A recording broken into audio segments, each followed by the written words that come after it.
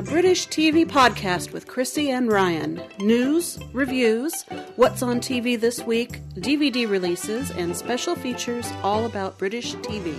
Hello and welcome to the British TV podcast, show number 80.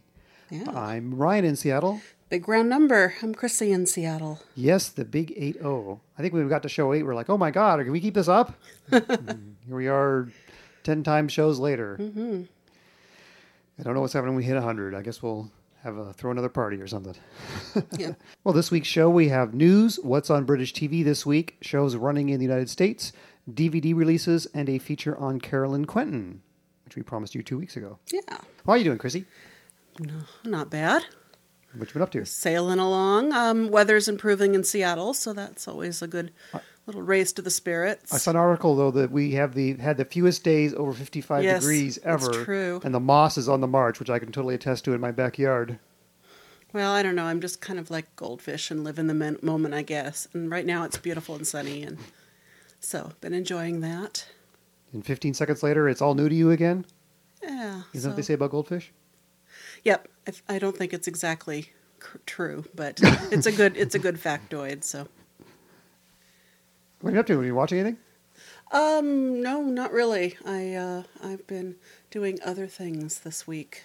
Not a lot of watching. No, I really didn't. I have not been in a TV mood. I read a lot. Been writing a little poetry and some other things. So. I can't say that you've missed a lot. This has been really kind of a lackluster week, sort of just the same shows sort of turning over. But this week, it's heating up.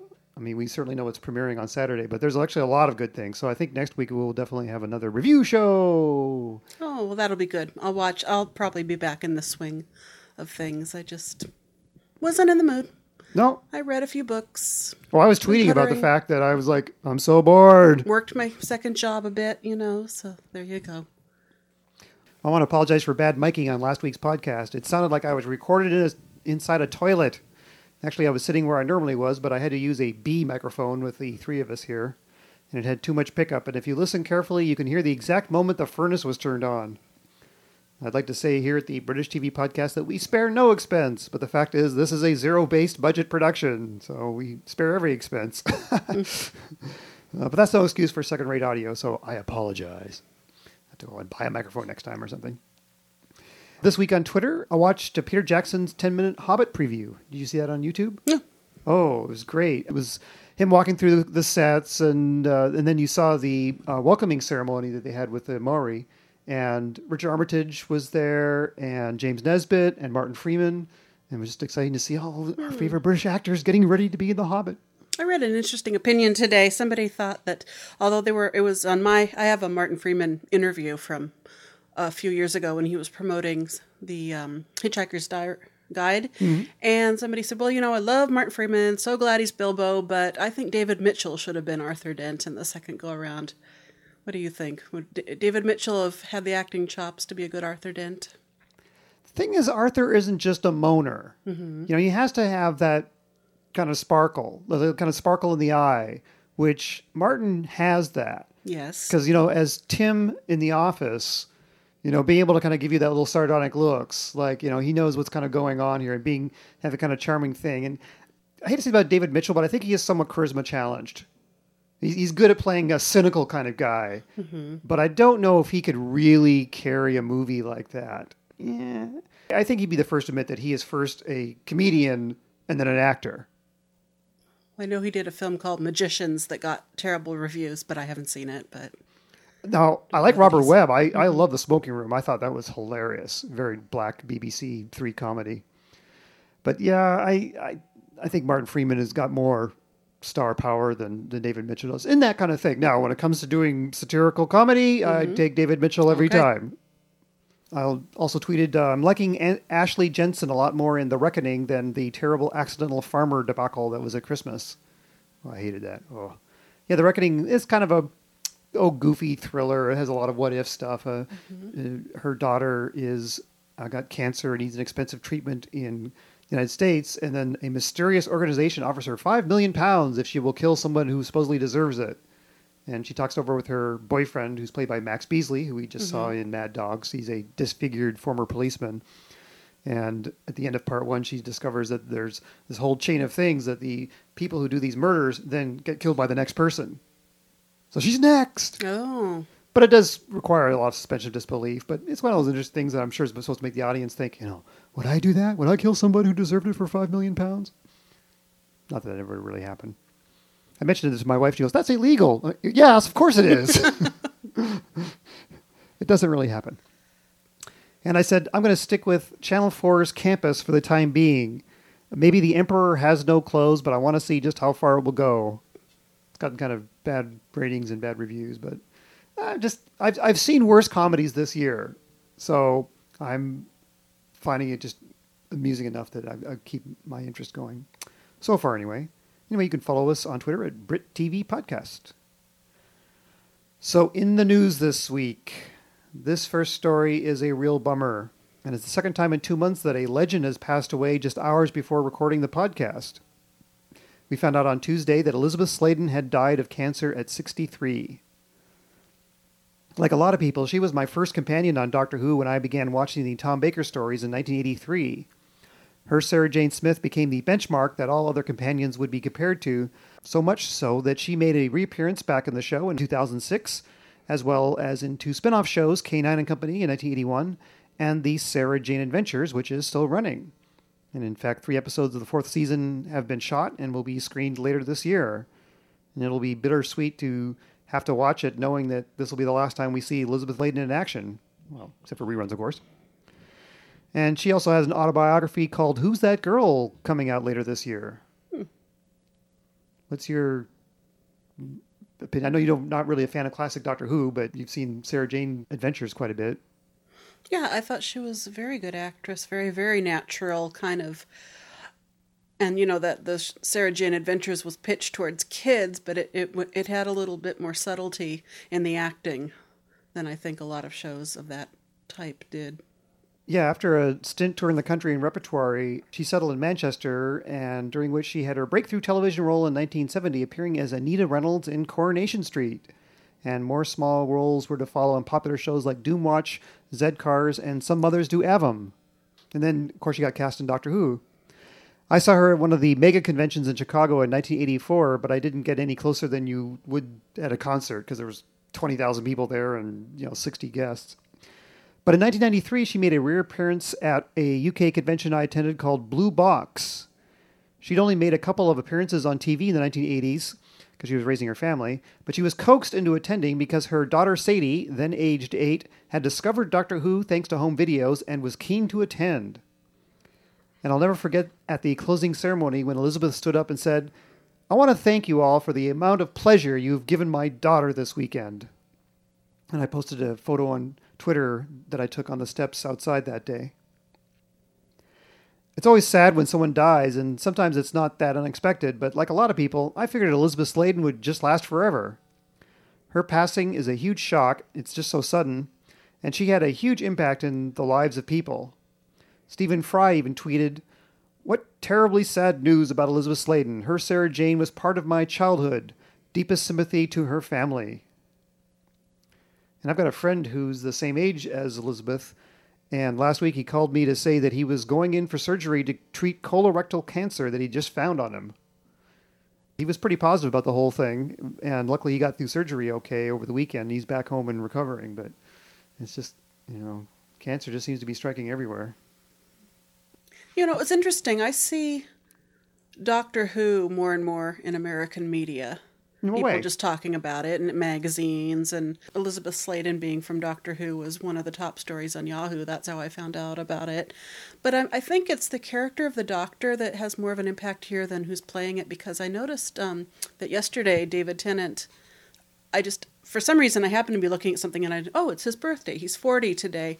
But all the birthdays that they had on all the American websites, not one of them had David Tennant on there, although they had people that I would think would be much more obscure than him. Oh, it's their birthday today.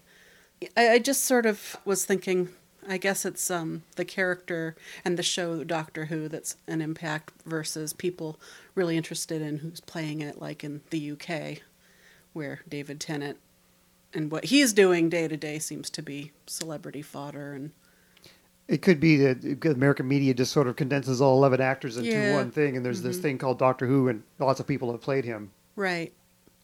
Because, for instance, in Entertainment Weekly now, they talk about it from time to time.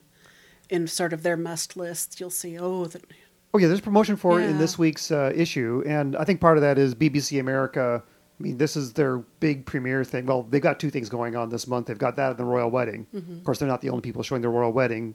They just happen to be able to get the BBC feed. But they're doing a lot of programs leading up to that. But Doctor Who is their big bread and butter thing, and they have really promoted the heck out of it, and no doubt they're sending press releases out to Entertainment Weekly, getting them preview copies. And the fact, of course, that the show is actually really good, that when these mainstream magazines actually watch it, they say, oh, this is a good show. You should watch this program. Yeah, and when in all the coming attractions I've seen for Fright Night, they haven't mentioned him by name as being in it, either of the things I've read so far. I know, that does seem very strange. Yep, and then for them not to note that it was a birthday for him when he's just the household name over in England and represents such a place in people's hearts over there was interesting to me, that even though the show's catching on here. Yeah, I don't think because he's had a real starring part in something that really broke through over here. You know, I mean, he was like a minor character in a Harry Potter movie. Right, that's what they mention sometimes, and I'm sure people say, "No, what did he play in that again?" What? Yeah, but that'll change. I mean, David Tennant's going to be around forever, and his stock will rise. I'm sure Patrick Stewart went through the same thing when he first started doing Star Trek here. It was like, no one knows who I am. The funniest thing is that we knew who he was because we remembered him from I, Claudius, and remembered his big scenes with La Villa and all. So that was kind of funny. That, I know it's him. It's the guy who says, everything is going as we planned. That became a catchphrase in my family. Oh, no. My favorite Patrick Stewart catchphrase is from Dune. Look at the size of that monster. I say that constantly to my wife. Ours was, don't spoil it. Everything is going as we planned. We would say that to one another all the time. So even prior to Star Trek The Next Generation, we had Patrick Stewart catchphrase in my family. There you go. Also, Trevor Bannister passed away last week. He was most famous for playing Mr. Lucas in Are You Being Served? And he also appeared in The Avengers, Dixon of Dock Green, Z-Cars, and more recently, Last of the Summer Wine. And he was 76 years old. Yeah, they're still showing Are You Being Served on one of our local PBS stations on Saturday nights. It will last forever. It's the cockroach of TV shows. You can't kill it. I've never seen an episode. I know the theme tune, but that's about it. It's low farce, but it is well done. I can see why people like it. 2012 has been renewed. The BBC4 mockumentary will be back for a second series. It was announced last week. Hugh Bonneville, Jessica Hines, and narrator David Tennant go behind the scenes of the inept Olympic Deliverance Committee. And there were some great guest stars, including Darren Boyd and Tim McInerney. But you just have to love Olivia Colman as the devoted PA. She was so sweet. She was like the world's best PA. There's still Life in Benidorm. The ITV comedy about British holidaymakers in Spain was recommissioned for a fifth season, and writer Darren Litton reversed himself and said he would be doing some of the scripts. Well, he was very, very sad that they lost Jeffrey, because he had this whole arc, I think, of softening up Madge just because they obviously actually loved each other a lot, and he was going to have all this he wanted to do, and of course that got taken away from him, so he had to have a think about the rest of the characters, I guess. Maybe they grew on him as the series aired. Supposedly the rumor is that Joan Collins has shown interest in doing the show, and he's like, I must write this. Have you watched the latest season? No. Oh, okay. But I know you're still a fan of it. Yep. Yeah, someone asked me on Twitter, and I said, I'm sorry, I bailed. I wasn't interested in Benidorm anymore, but it's still getting good ratings, and it'll be back. And I saw a recent interview with Leslie Sharp, and Doctor Who fans might remember her as Skye in the episode Midnight, and we profiled her way back in show 2. And her new drama, The Shadow Line, starts next month, where she plays Christopher Eccleston's wife. And not only has she appeared in Doctor Who, but she's a fan of the show. And she said Matt Smith has a, quote, unusual, voguey, sexy thing going on. And the article ends with, intriguingly, Sharp was tipped by Russell T. Davies in 2008 to one day be cast as the first female Doctor. She said, quote, it was immensely flattering to hear, but I think the chances of them getting an old bird to play the Doctor are very slim. She laughs. Anyway, I think Matt Smith's doing a wonderful job, don't you?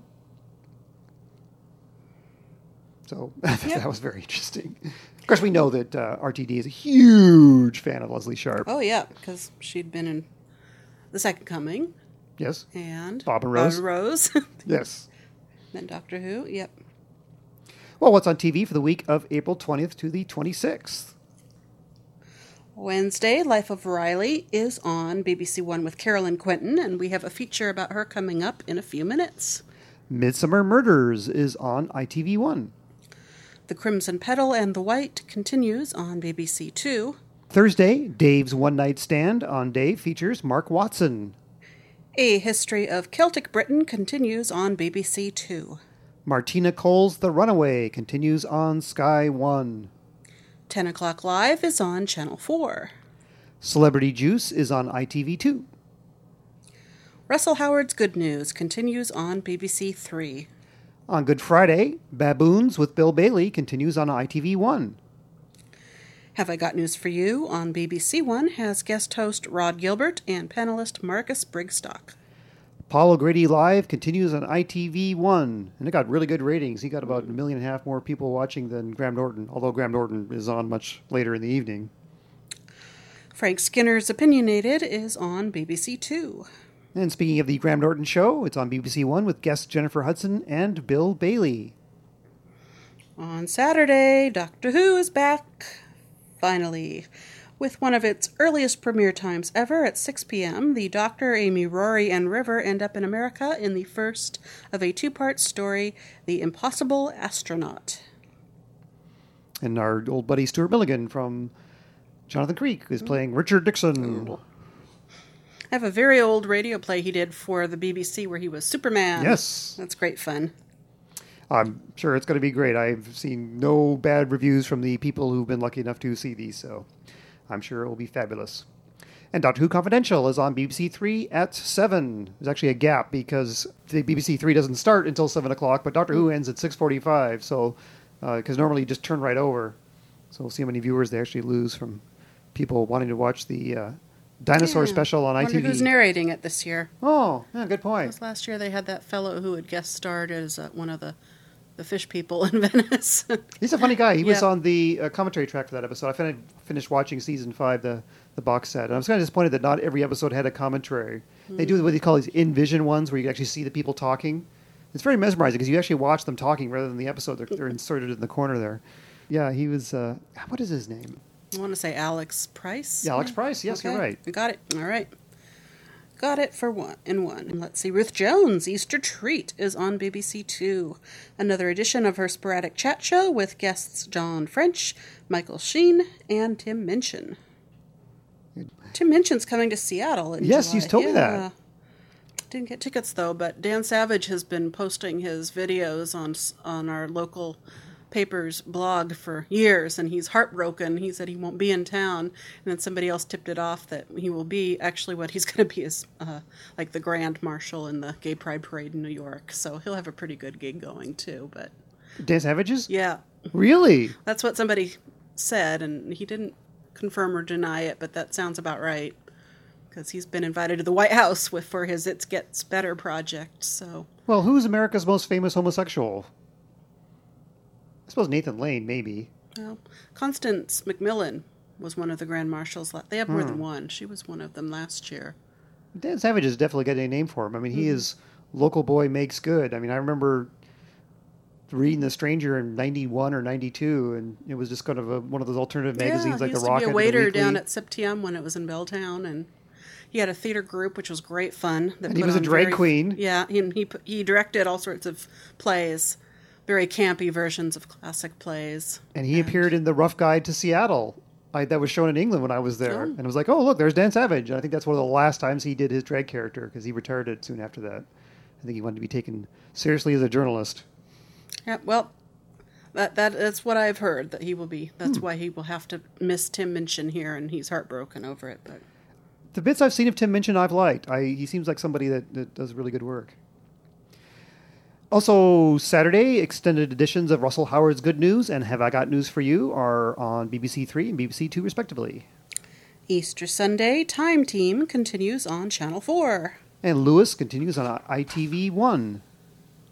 David Tennant stars in United on BBC Two, based on the true story of the 1958 Manchester United team's plane crash that killed 8 players and how they rebuilt the shattered team.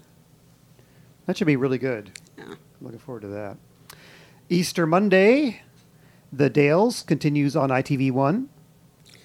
Paddy Considine and Peter Capaldi star in The Suspicions of Mr. Witcher on ITV1, based on the book by Kate Summerscale. This period drama movie, set just as Scotland Yard has formed, is about an inspector sent to Wiltshire to investigate a murder. So this would be the late 19th century, right? Could well be.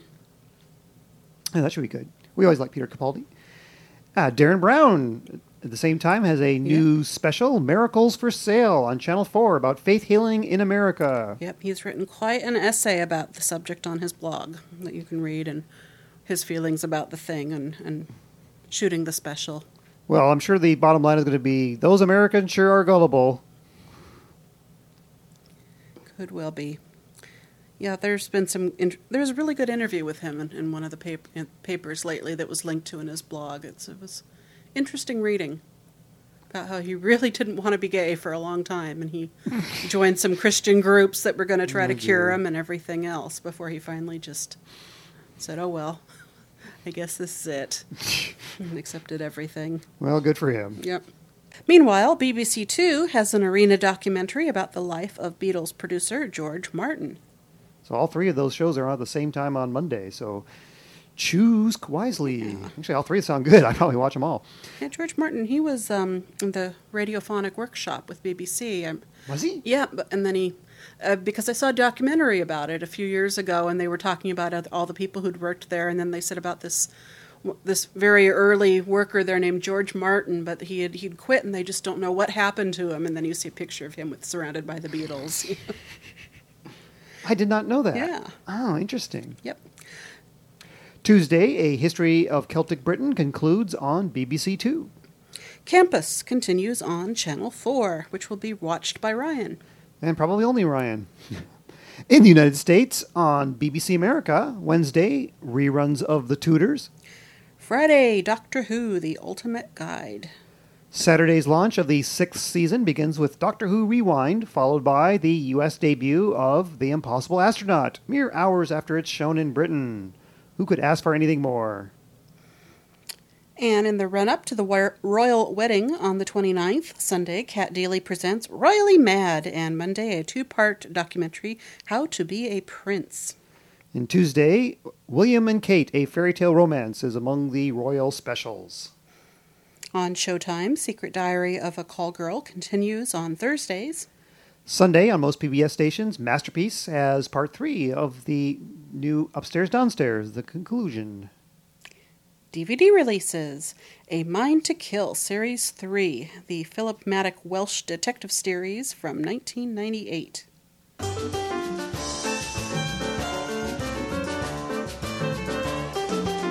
So our feature this week is on Caroline Quentin.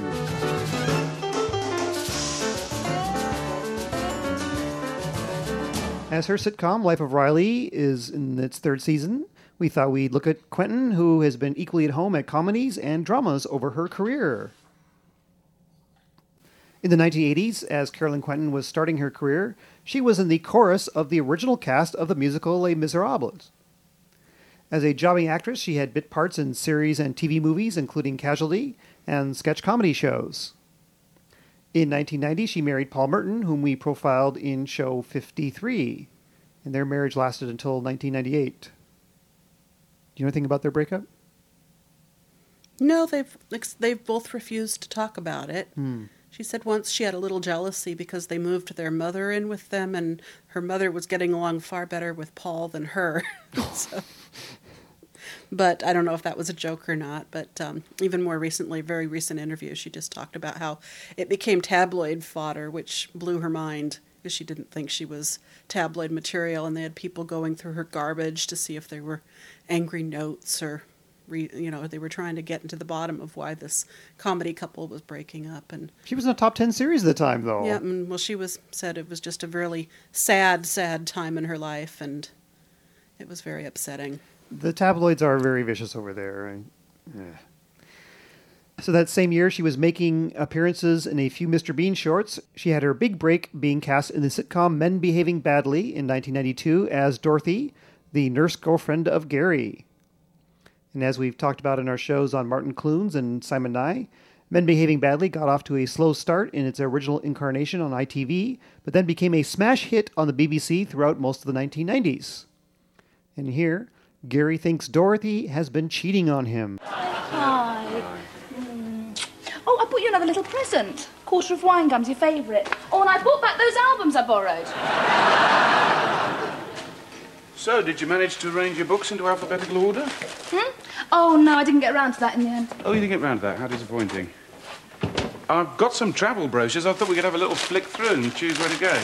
Oh, can we do it another time? I'm not really in the mood. You're not in the mood, OK. How about popping into my bedroom, then, for some nice sexual intercourse? And do we have to? I've tried it. I'm not sure I like it. Fine. Whatever. Oh, listen, Gary, can we eat early tonight? Only I have to get home. Tim, this friend of mine at work, has recommended I watch this programme. Tim? What's he like in bed? Sorry? Nothing. Do you love me, Dorothy? Yes. What's your opinion of infidelity? What would you say if I was having a bit on the side? I'd say, ooh, what a shame. Now, there are two of us women that have to put up with your feet. Interesting. Is there a problem, Gary? No. And you're acting very strangely, even for you. Have you got your tight pants on? No. Oh, oh God. This funny thing happened at work today. Tim was coming down the corridor. Tim again. Well, you just called Tim up. We'll ask him over. Perhaps you'd like to jiggle around on Tim's todger while I bring a selection of tasty snacks and dips. Are you suggesting I'm sleeping with someone, Gary? Well, it's a bit bloody obvious, isn't it? You might as well employ a bloke to go around waggling a pair of knickers on a pole. I'm going home. So are you sleeping with someone? Well, that's for you to find out, isn't it? That's the plot of half the episodes, though, wasn't it? One or the other, cheating or oogling at somebody else. I think she'd have expected Gary to do it, but Gary, being a blokey kind of guy, has sort of the double standard. Oh, it's okay for me, but not for my girlfriend. Caroline Quentin was not your typical sitcom vixen. That was Leslie Ash's character. She looked, as Chrissy is often fond of saying, like a real woman. I would say that about her. Yeah, I remember there's an episode early on of Jonathan Creek. Well, there's a couple episodes. There's one where she's lying on one of his gizmos that makes it look like a person's levitating, and she sort of realizes that he's a little worried it's going to start to bend because she's a bit heavy. And she says, well, luckily I have good self-esteem, as she hops off this thing before it bends. And then there was another episode where she was in a swimming suit that wasn't incredibly flattering, but, that's what she looks like in her body, and the character would be in a swimming suit. And I was comparing and contrasting it with American actresses who just get tinier every year. Yeah, Caroline Quentin's a real woman. Mm-hmm. I mean, she's got curves. Yep. During the 90s, Quentin used her time away from shooting Men Behaving Badly to appear in Hugh Laurie's All or Nothing at All, An Evening with Gary Lineker, and with her then-husband Paul Merton in Galton and Simpson's The Missing Page, a remake of a classic Tony Hancock show. In this scene, they are a married couple who are in a library. Oh! Hello. Oh, you frightened the life out of me. What are you doing here? Never mind what I'm doing here. You're supposed to be looking for a job. I've been down there. They haven't got anything. You're not still telling them you're a film director, are you? Well, I am. You made a 15-minute experimental film on Dadaism at the Polytechnic when you were 17. That does not make you Martin Scorsese. You won an award at the Grimsby Film Festival. It won the Golden Haddock. Anyway, come to that, what are you doing here? Thought you were supposed to be at work. Lunch hour. I thought it was the busiest time at the car wash. What are you looking for, the cookery section? What's that supposed to mean? Nothing, nothing. If you think I'm going to spend the whole day hoovering out estate cards and then come home cooking for you, you've got another thing coming. That is your department whilst you're out of work. I've told you that. Who's he shushing? Is he shushing there? No. Here! You after a Glasgow piss, Becky? I don't have you. Please, All right, that's quite enough. You've been causing a disturbance ever since you first came in here. I think you better get your books stamped up and leave. Here, look, Shorty. Don't tell him what to do. That's my job. It might not be much, but he's mine. Got the message? I don't know how tall Paul Merton is, but he's got a whole head over Caroline Quentin, although she's quite striking in her leather jacket and tough demeanor. He's pretty tall. I've talked to him in a pub, and I was looking way up. Oh, okay. I would say he's probably 6'3", maybe. He's really tall. Oh, all right. So Yeah. it's not so much that she's short, he's tall. But they put him looking right at each other in this library scene, and it's the contrast is quite funny. Yeah, they also did one of my favorite bits of radio theater ever, The Mastersons' Inheritance. Oh, right. Which also had Josie Lawrence, Phelan McDurton, the great Jim Sweeney, Lee Simpson, and Paul. And I have a horrible feeling I'm forgetting somebody, but it was a wonderful improvised half-hour comedy, and they made 3 series of 6 and 2 Christmas specials, and I've got them all. And it was one of the most consistently funny things I've ever listened to. You can just listen to it for hours on a long trip, and it'll keep you entertained. Did she ever appear on Whose Line Is It Anyway? Oh, many times. Oh, okay. So Yeah. she's got good improv genes too, huh? Cool. Yeah, she was on it a lot. In 1995, she made an appearance on Nick Hancock's Room 101, which of course later was taken over by Paul Merton, which gave celebrities a chance to banish the things in their life that annoy them. Among Quentin's choices were large unfashionable bras, TV weather forecasters, tease maids, rodents, home perms, and her time on Les Mis. Yeah, I saw that episode for the first time very recently, and I think Nick Hancock was actually going to bring out a little mouse or something at one point, and he had to cease and desist because she was going to leave the show. She walked off the set, actually, yeah. I don't know if he was kidding or not, but yeah, she was really freaking out about that. Yeah, and I never see a tease made. It's kind of like a clock radio that makes tea. I guess if you live in a bedsit, it wouldn't really make any difference what room your tea's being made in. I mean, I can imagine brewing liquids in my bedroom, but... I'm wondering if it's like one of the, how you can set your coffee pot to Oh, yeah, I brew assume when so. you Yeah, that it wake would up. start Yeah. and then it would start brewing it. The strange things people have. In 1997, Caroline Quentin first co-starred in the brilliant Jonathan Creek alongside acting newcomer Alan Davis. And we profiled him back in Show 28, as well as the writer of the series, David Renwick, in Show 49. Quentin played Maddie Magellan, a writer who teams up with illusion creator Creek to solve impossible crimes. In this scene, Jonathan finds Maddie's car has been clamped and sees it as a challenge.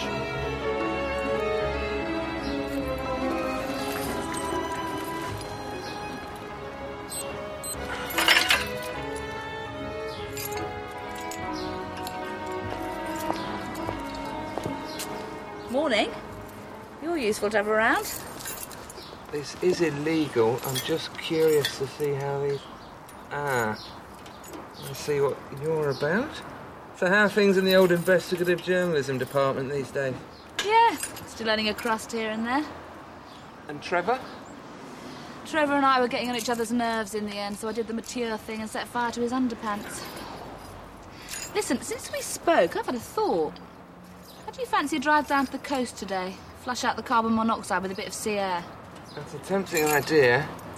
And I'm going to have to put this back on once I've worked out how to unlock it. 42 seconds. Interesting. Yeah, I'm very impressed. Takes me that long sometimes with the tea. Yeah, I can imagine. Where did you get hold of this? Sorry. Good journalist. Have to protect my sources. They're brilliant things. You can park anywhere in London. Want to pop it back in the boot for me and we'll be off. Of course, it's all a ploy by Maddie to get Jonathan involved in what he calls another grisly murder investigation. The banter between them brings to mind another series, Moonlighting, which also featured a character named Maddie. Moonlighting famously jumped the shark once the two characters slept together, and there was no going back. But in Jonathan Creek, the inevitable sex scene between Maddie and Jonathan is over and done with so quickly that the show was able to just smoothly move on afterwards. Quentin left after Jonathan Creek's third season in 2000, with Julia Sawalha coming on board for some specials in the fourth season, and then Sheridan Smith in 2009 and 2010 specials. And of course, she's known in the Doctor Who world now for being a companion to Paul McGann on the audios. Sheridan Smith, that is. Yeah. Now, the part was written for Caroline, but the part of Jonathan, who was written, I think, for Nicholas Lyndhurst, I've read somewhere, they had to suddenly replace their leading man and find someone else. So I really liked it. It was very unusual chemistry between the two because she was a little bit older. So it could have been big sister, little brother, but there was that little spark of attraction, although... Well, they did sleep together once. Yeah, and then they just decided...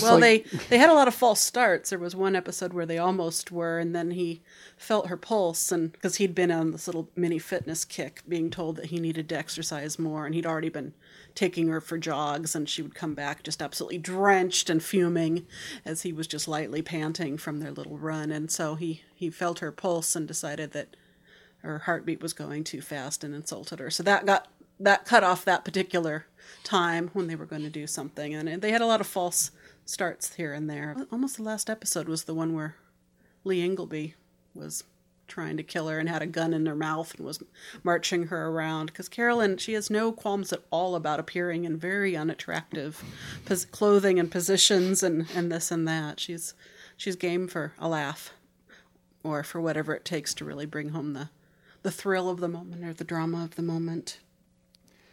Yeah, I've enjoyed Jonathan Creek the first minute I started watching it when the Sansons Dance Macabre started up. I'm like, oh, what's this? Mm-hmm. And I just got sucked into it immediately. Of course, it had Anthony Stewart Head in the first episodes, and I knew him from Buffy. And I had this vague awareness of who Alan Davis was because I'd seen him on panel shows.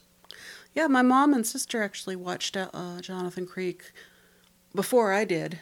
They saw it on Channel 9, our PBS station, one of them in Seattle. And then I showed them the Just for Laughs compilation that Jack D hosted that also had that very early appearance of Williams and Lucas singing the elf song.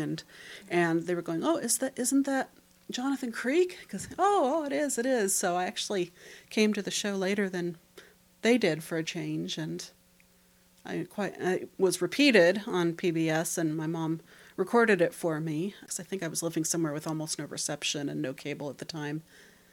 And then it was really fun when I got the box set to realize that the Americans had cut out 10 minutes of the first couple seasons, and there were actually little subplots I'd missed. So, good show. Great gal, Caroline. She was one of the guests when I went to see Clive Anderson All Talk being taped in late 99. And she'd just had her first child, and she said that was her first time out of the house since she'd come home from the hospital.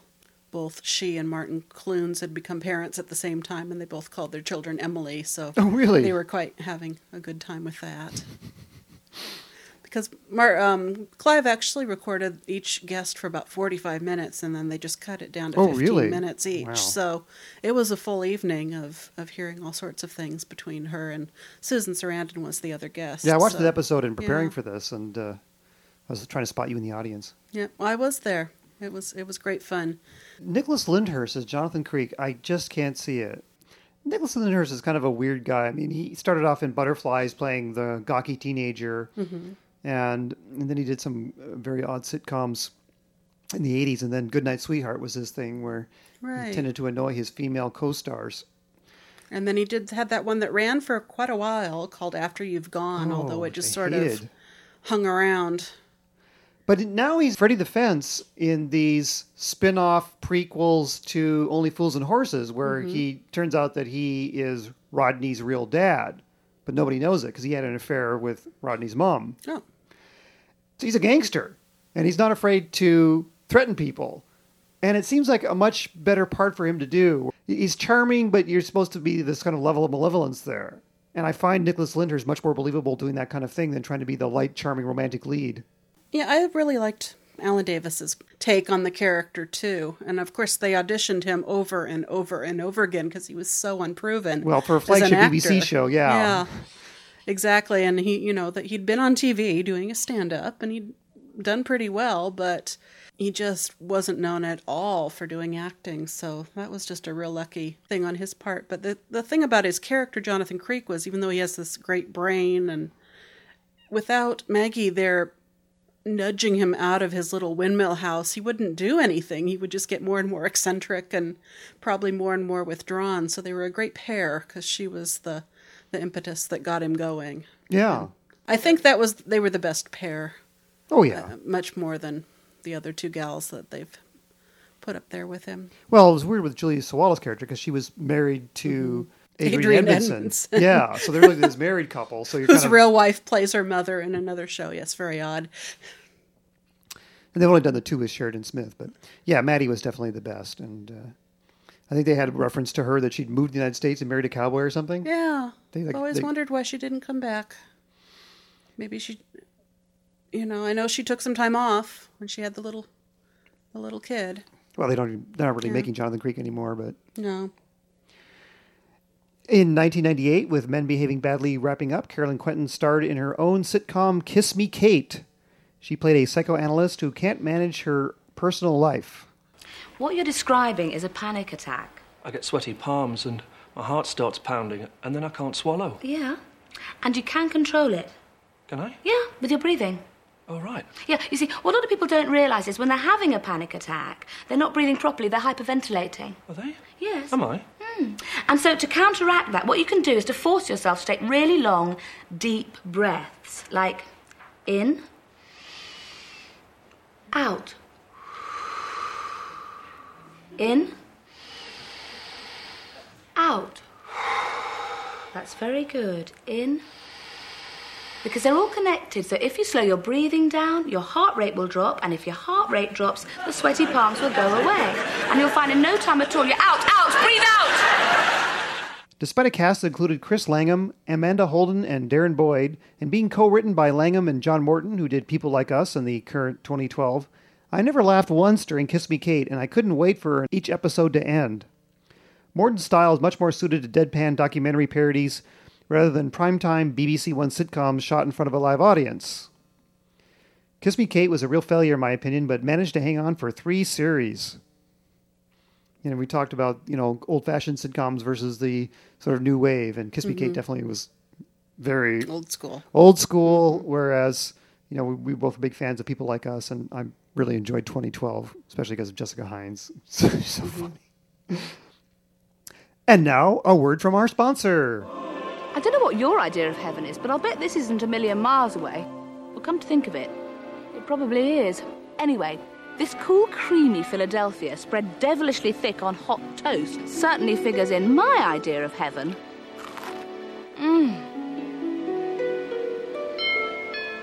Oh, yes, this is Gabriel. He figures pretty large in my idea of heaven, too. Be an angel and get me another slice, would you? From that little man downstairs with a big toasting fork. Philadelphia, a little taste of heaven. Caroline Quentin as an angel there in an ad for Philadelphia cream cheese in 1999. She did a lot of adverts. I remember her talking about on the Clive show, and I can't not remember if this made it to the broadcast or not, that she had an agent who stole about £300,000 yeah, it's in there. From her. And because of her voiceover work was how she'd really made the money more than acting. Well, and he said, well, how could that happen? And she says, well, because residuals come so much after you do the job that, it's 6 months later and you don't think about where's the money for that job I did 6 months ago because you're doing something else. And that's how he was able to embezzle her. Yeah. And she worked a lot more in those days. Now I was reading recently for her, the perfect life is one good project a year and then home to her husband and kids in their small holding. Because they're out in the country now, and she just loves playing with the kids and being with the animals. Well, she's been active. Mm-hmm. In 2001, Quentin starred in Hot Money, a TV movie for ITV. Based on a true story, it was about a group of women employees of the Bank of England who stole thousands of pounds over several months right underneath the bank's nose. Of course, class differences came into the equation, as conspicuous consumption by the working class members of the gang nearly got them caught. Remarkably, there was never enough evidence to prosecute the women, although eventually they lost a civil case brought against them by the bank. Starting in 2003, Quentin jumped into the crime drama genre with Blue Murder, a police procedural in which she starred as DCI Janine Lewis, a single mother with 4 kids. And here she briefs her squad about a recent case. Meanwhile, back in the real world, Dwayne Kent, 19 years old, a hugely talented young man, up-and-coming footballer, everything to live for. Next Wayne Rooney, papers reckoned. Thank you for your insight, Detective Inspector. If only we'd had you with us last night.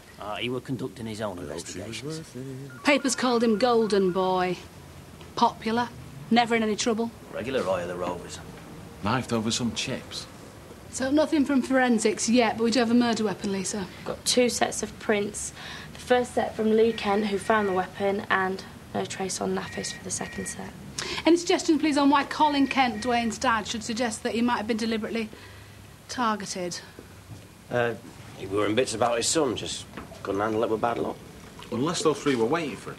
Either way, we must talk to Colin Kent again. In the meantime, there's lots of people passing by. Who are they? What did they see? Somebody must be able to identify these men. Caroline Quentin smoothly handled her transition as primarily a comedy actress in the 1990s to doing straight, serious parts in the noughties like Blue Murder. Although it's the kind of part that nearly anybody could do, Quentin solidly fills the bill as someone the audience is familiar with and can relate to. And Blue Murder would run on ITV for 5 seasons. In 2004, Caroline Quentin starred in Von Trapped, part of an umbrella series called Trapped that was on ITV featuring one-off comedy dramas. In Von Trapped, Quentin plays a hairdresser and diehard Sound of Music fan. If you could go anywhere in the world, money no object, where would you go? Salzburg. I've always wanted to go there. What's so special about that blessed film? It's magical. It's beautiful. And it's a true story. Oh, give over. You saw it that night. The night he stood you up. You went to that picture house and it made you feel better. And you've kept using it like an anaesthetic ever since. He never said goodbye, Connie. He never told me why. When he stood me up at that altar without so much as a by your leave, I thought, right, that's it, he's out of my life. But he's not, is he? Because every time I switch on the telly, there he is. And every time I look at Lee. With her short blonde hair and accent, Quentin was channeling Victoria Wood with her performance in Von Trapped. And eventually she achieves her dreams and travels to Austria to find her true love.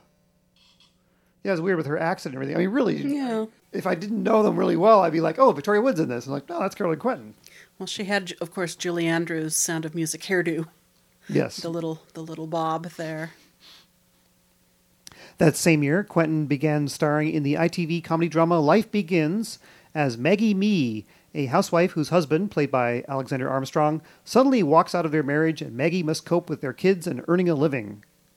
She ends up working at a travel agency after first tricking them into hiring her in the first place, and slowly begins to make new friends and find her place in the world as an independent person. And Life Begins would run for 3 seasons. In 2009, Quentin played another mum in the BBC sitcom Life of Riley. She has just gotten remarried to Jim and combined their families. Yeah, I like that one. Remind me which one's which? Rainy mist, misty rain, white with a hint of rainy mist, white with a hint of... Misty rain, yeah, got it. Which one do you like, Katie? All of them. Danny? None of them. Ted? I like the old wallpaper underneath. Great, good. Well, I really think we're beginning to get somewhere. Ooh. What's happened to your face? Nothing. It's all shiny. You've washed it. No, I haven't. Yes, you have. You have. It's gone from storm grey to rose pink. That's amazing. Oh, it must mean his girlfriend's coming over. So, we're finally going to get to meet her? No, you're not. Why not? Are you embarrassed by us? Definitely. I've met her. So have I. What's she like? A lot better than any of your old girlfriends. Really? Tell me more. Some of Dad's girlfriends have been so dodgy. No, they haven't. Yes, they have. There was the one with the squeaky voice. Melanie! she didn't have a squeaky voice. She did. She was like Orville on Speed. But with a worse dress sense. Everything was always lovely! And then there was Tina. Teeny tiny Tina. Satan's leprechaun. She wasn't a leprechaun, she was just fun-sized. She was evil, though. No, she wasn't. I'll get it. She was, Dad. She didn't even blink. She just stared. It was freaky, and she used to completely ignore us. No, not as bad as that other one who wanted to be our friend and talk to us about everything the whole time. Isn't that Maddie? Oh, yeah. Oops. This clearly is meant to tap into the same audience that enjoys My Family. Alas, I feel the same way about Life of Riley, which I do about My Family, that it's one more cookie-cutter domestic sitcom which seems terribly out of place in the second decade of the 21st century. And as much as I like seeing Caroline Quentin on screen, and make no mistake, she does a fine job, but I'm not buying what Life of Riley is trying to sell. I certainly welcome a response from listeners if you are a fan of the show. Maybe I'm missing something, but to me, an example of this format done right is outnumbered. Last year, Caroline Quentin appeared in Simon Nye's adaptation of Just William as part of a nouveau riche couple with a spoiled daughter named Violet Elizabeth. And her husband was played by Warren Clark, whom we profiled in Show 50. And although a children's program, I was quite charmed by Just William and its cast of familiar TV veterans. So yeah, she's been working steadily. So you like to say she likes to do a project a year. Well, that's what she wants to do now, yep. They bring up a lot that her husband's younger than her, and he's the one who is the primary caretaker of the kids. But they also have a small farm, and he takes care of that too. And she just said she thinks it's great that she's showing her children that you aren't stuck in one gender role just because the society says it's supposed to be done that way, because it suits them both very well, what they do. But she has definitely tried to work less and less because she just doesn't want to miss her kids growing up. Well, audiences obviously can't get enough of her. I mean, she can do it all. I mean, singing and dancing in Les Mis, sitcom star, can do serious police dramas, we got to get that guy Gov. Yep. She can do everything. And clearly the audience gives a lot of goodwill for all the parts that she's in. I mean, she always plays someone who's somewhat sympathetic. So we like Caroline Quentin. Well, next week, Paul Kaye. Alrighty. Yeah, we've talked about him every time he's popped up in something. Yeah. We'll just talk a little more specifically just about Paul. Yes. He was in Being Human this year and Shameless this year. He's currently appearing in Candy Cabs. He's been in sitcoms and dramas. Someone that just fell into show business, so we'll talk all about that. And also I want to break my string here of I've got like tons and tons of women that I want to profile. And I thought, well, we can't do like 6 women in a row. So we'll break it up with one guy here, our token male. Meanwhile, we'd like you to go to our website, www.britishtvpodcast.com, and there you can find links to headlines, show notes, what's on TV this week, and a archive of our previous 79 shows. And if you have a comment or suggestion, you can email us at feedback@britishtvpodcast.com. And you can follow us on Twitter at twitter.com/BritTVPodcast. I may have to pull up an old Tom Baker episode and watch it here this week because I'm really going to miss Elisabeth Sladen. Bummer.